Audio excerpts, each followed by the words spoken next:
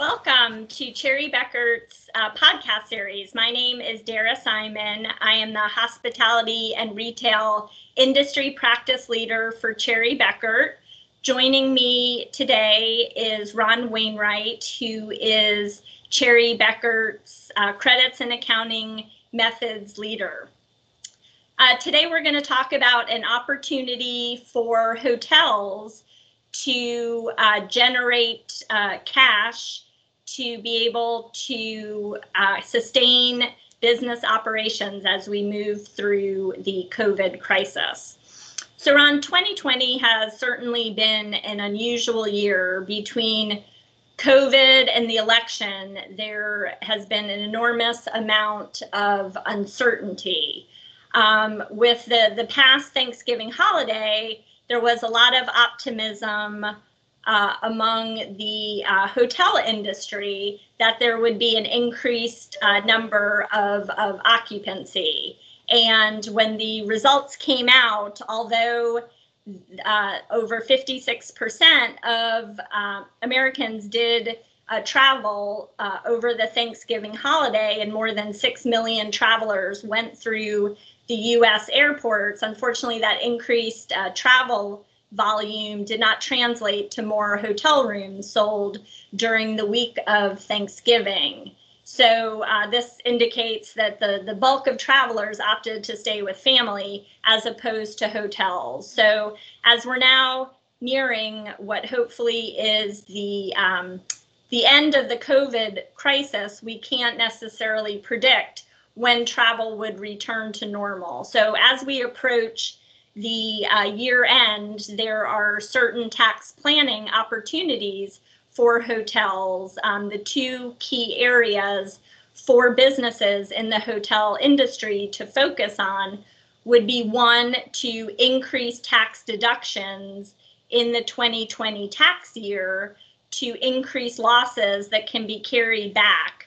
But another area relates to federal tax credits. And an often overlooked opportunity for hotels relates to the research and development tax credit. So Ron, can you just give us a little bit of background as far as what the R&D tax credit is? So sure, Dara, thank you.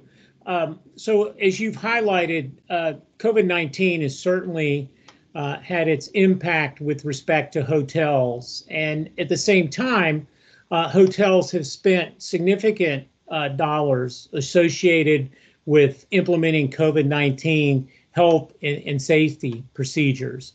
And so what is often overlooked is the research and development credit, which stands for the proposition that to the extent a taxpayer is developing something that's new or improved to the taxpayer. And so COVID-19 is that doing something that's new and improved to the taxpayer. Specifically, as each hotel was attempting to put in protocols, safety procedures for their hotel guests, social distancing. So the R&D credit is a federal subsidy.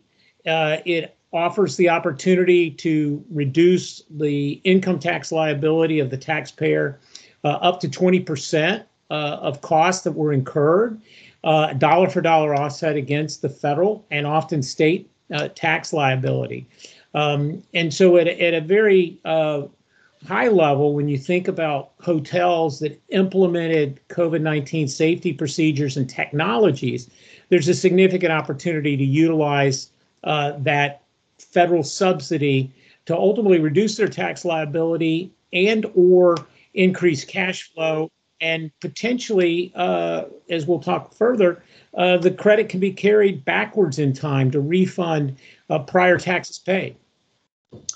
Great. Well, Ron, a lot of the hotels are implementing the protocols and the technologies that were developed by their hotel brands. So how would that then transcribe to the local hotels? Can the local hotels still claim the credit even though they're not the ones that developed the processes or technologies? So as we know, and the answer is yes, we know that each hotel is unique, each hotel is different, And so when we think about the guidelines, or often what's referred to as the COVID guardrails that were placed on franchisees with respect to larger hotel chains or even boutique hotels, we have to think about, what changed in that hotel to ensure the safety of their ultimate guest. And so when we think about where a hotel implemented a new technique, a new protocol, a new process for often no contact hotel check-ins and check-outs. A lot of that was done through technology. A lot of new training protocols with respect to the amenities of the hotel came into effect. Often this was through technology and software improvements for keyless guest rooms and entry. Applications that often monitored the guest activities to ensure social distancing within the guidelines, within those broad guardrails. So we know every hotel is different. It has different amenities. We know that each hotel is different in regards to the rooms and the improvements within the rooms and the implementation of cleaning and sanitizing procedures. And so just as an example, we know that the Marriott Autograph Collection Hotel that we jointly worked on had about 137 guest rooms and suites, and they spent a significant amount of money protecting their guests and adopted a number of new and improved processes to safeguard those guests. And as we looked at that process and technology and training guidelines that were developed by Marriott, but ultimately implemented and executed, and the dollars were spent at that hotel, we found that there was upwards of about $150,000 of credit that could either be utilized in the unfortunate 20 COVID year, but also, if not utilized, could be carried back to generate cash refunds for that franchisee that was really implementing very broad guardrails, but each hotel, as we know, is very, very different. Yeah, and I think that's an important point, Ron, that you brought up, is a lot of the hotel businesses might be listening to this and saying to themselves, well, we're going to incur losses and not have a tax liability associated with the 2020 tax year. But it's important to understand that you can claim the credit with your 2020 tax return and take that credit and carry it back and get a refund of taxes paid for the 2019 tax year. So by claiming the credit in 2020, this credit is a tremendous opportunity to recover cash from taxes that were previously paid. And that's cash that the hotel businesses can use to sustain business operations and hopefully help the hotels get through this COVID crisis.